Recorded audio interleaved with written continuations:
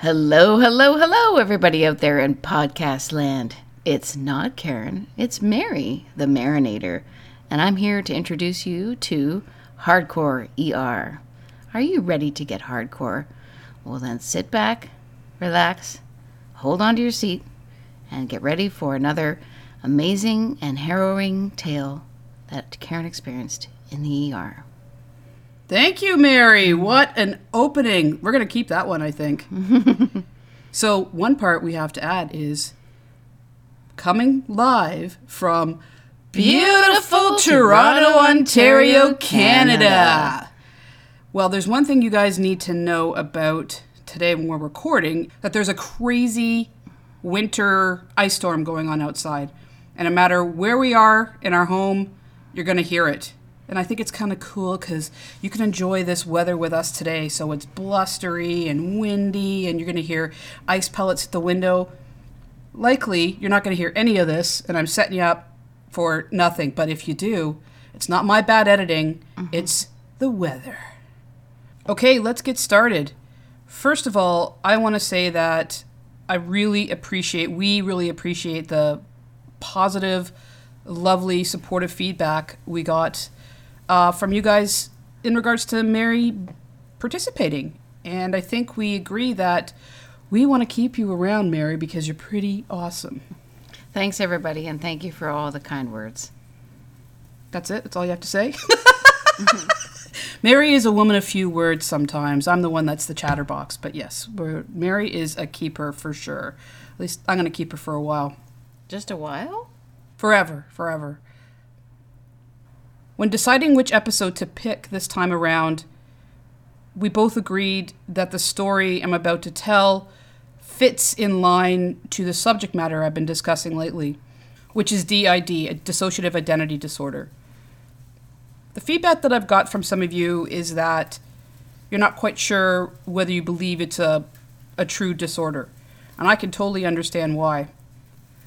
I just want to say for the record that my beliefs are that when this disorder was named multiple personality disorder, I think it was an incorrect name for it, so to speak, because it implied that people had multiple personalities, where I think that it being discussed as dissociative identity disorder, that it explains it better. And when they updated the DSM-5, which, as you know, is the psychiatry Bible, I think they got more of the diagnosis absolutely right.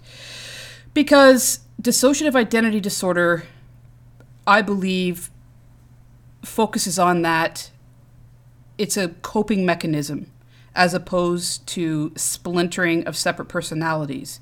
And through treatment, hospitalization, hardcore treatment, that these people are able to identify these things, work through their traumas, and not so much integrate, but just learn how to live with who they are and enjoy life and all the great things that there are out there instead of the horrible abuse that they've experienced. I digress. I've gone off a subject a little bit there, but what do you have to say about that, Mary? Well, I think that was an excellent explanation, and I think it's true that, these DID type traits that come out are definitely born out of trauma.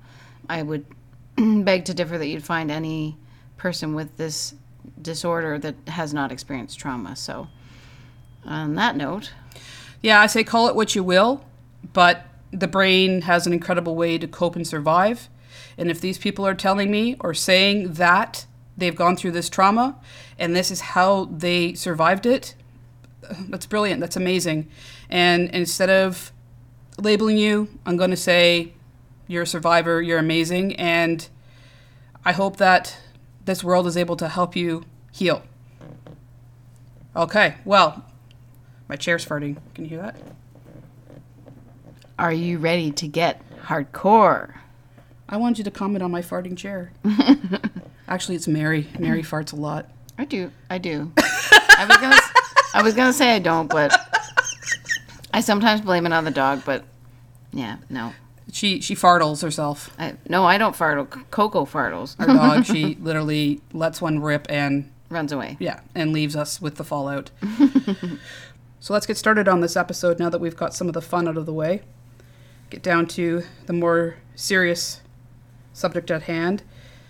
I have to say that this is probably one of the most disturbing cases that I've ever worked with and come across. And it's not from horrible outside wounds, horribly broken legs or body or that kind of thing. Though there are some of that in this story, but I believe that the wounds are not seen initially with this little man. I think you're going to see this. So a bit of the backstory on this is that there was a mother and a little boy that arrived to the airport in Canada from a South American country. The mother was flagged by the airport police customs to be inspected. It turns out that the mother was a drug mule. She was arrested and taken into custody, and the little boy, who was 4 years old, was apprehended by Children's Aid, which means that they took him into custody. Not that he did anything wrong, but they took him into protective custody. They brought him to the hospital to be examined because they don't know whatever conditions that he had been in, especially in this situation, knowing that he was the child of a drug mule. Got to make sure that he doesn't have any drugs on board and that he himself wasn't being used as one, because, yeah, that does happen. So when the child was received at the hospital, he was friendly and cooperative, as we would say. He was smiling and he acted like a regular happy 4-year-old boy.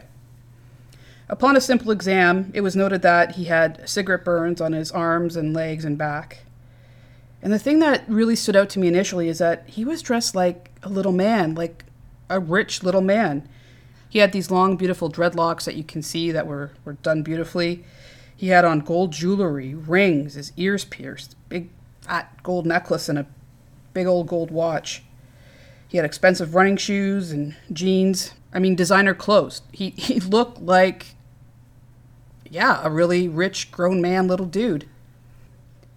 So like I said, the child initially behaved like a regular, happy, healthy 4-year-old. After initial exam, he was admitted to the hospital and settled into a room. We had TV and movies. We got him all the toys we could get our hands on and gathered up some snacks.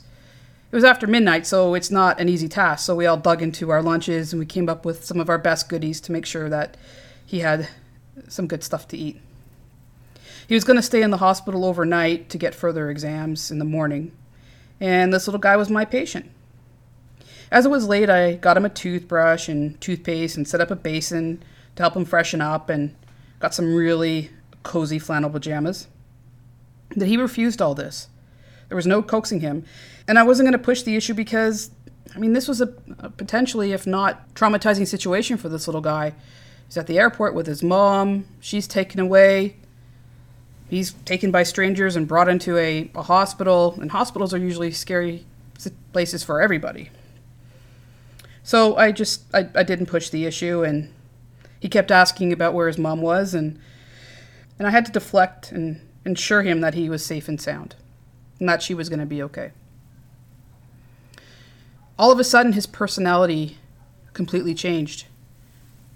His facial features, his mannerisms, if possible, he puffed up and he got bigger. His eyes went black as coal, and he looked angry, hateful, and defiant. He had a scowl. No, it was more like a snarl on his face, and his voice was like a 30-year-old hardened criminal. I asked him to get into bed, and I would put on a Disney movie, and I had a warm blanket, me and my warm blankies, and got some stuffies and water and juice, and I was going to sit by his side and leave a little light on. He looked me directly in the eyes, and he said, "No, I will not." He spoke this through his teeth. He said to me, "I'm a bad, bad man, and I will kill you." Whoa. Yeah, it was, That would be kind of freaky.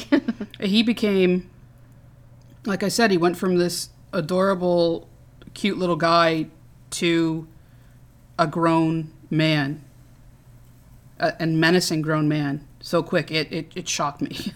Yeah, that's crazy. Yeah. It became very clear to me the depths of his abuse, the things that he had seen, the life that he had lived. And he did have signs of abuse all over his body. Burn scars, old and new bruises. X-rays showed that he had 2 broken ribs, a broken arm, and a skull fracture in his young life. It all had healed, but when did he get them? How? Who? Why? Why?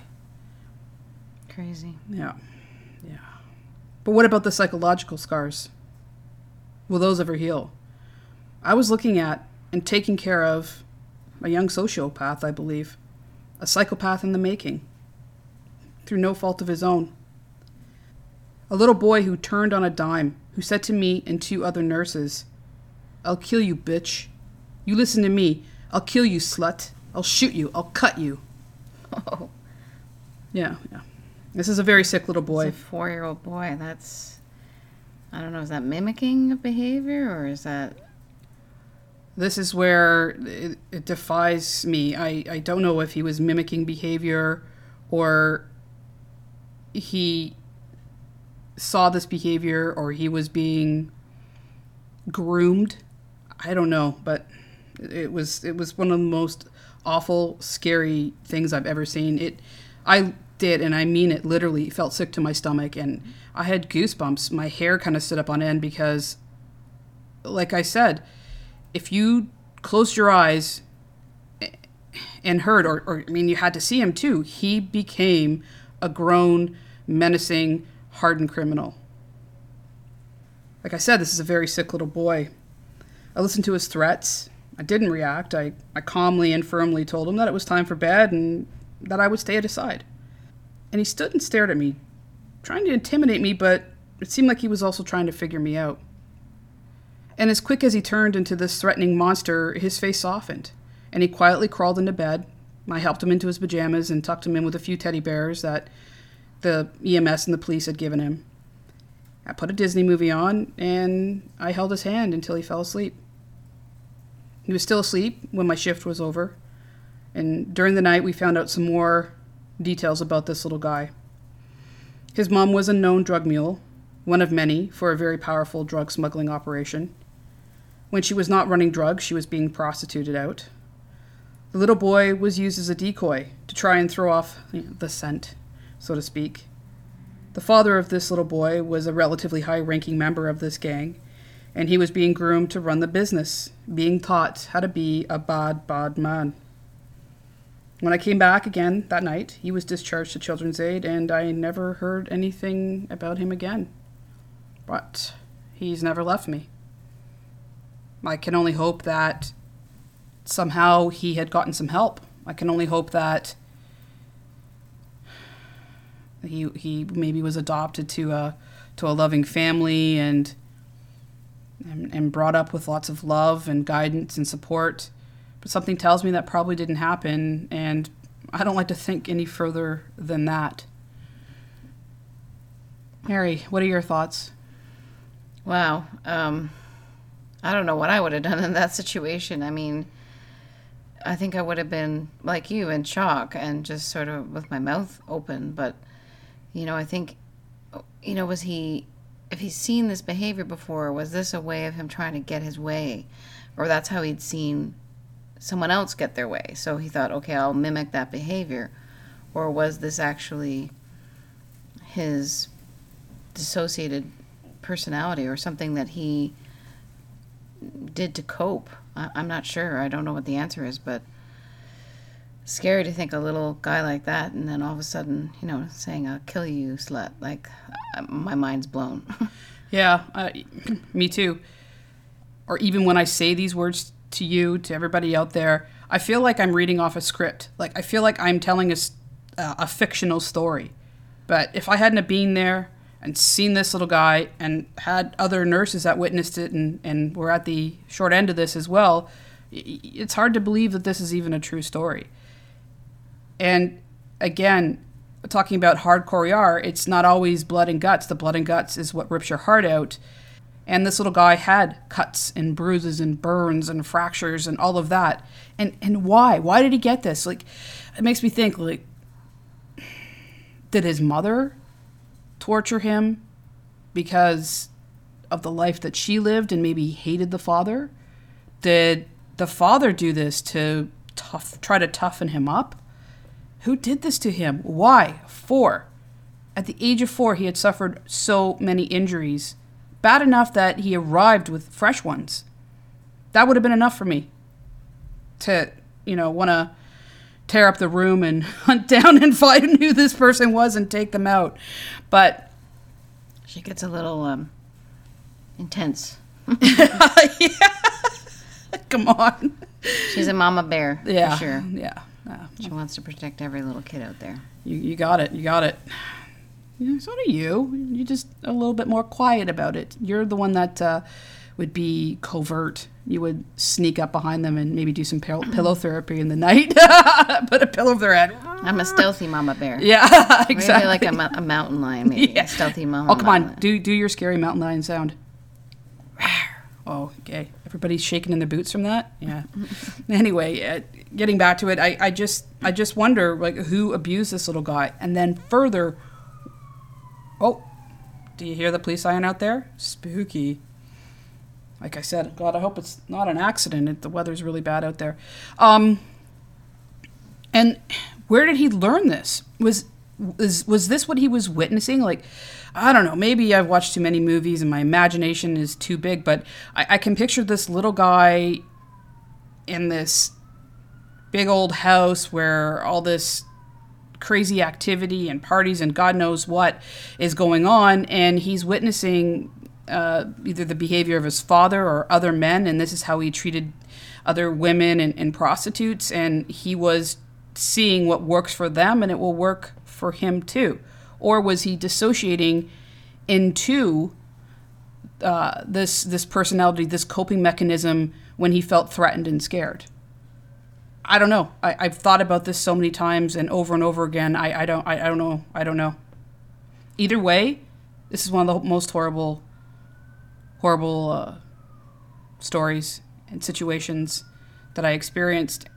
And if it's happening to him, it's happening to a hell of a lot more of other kids growing up in these homes and these situations.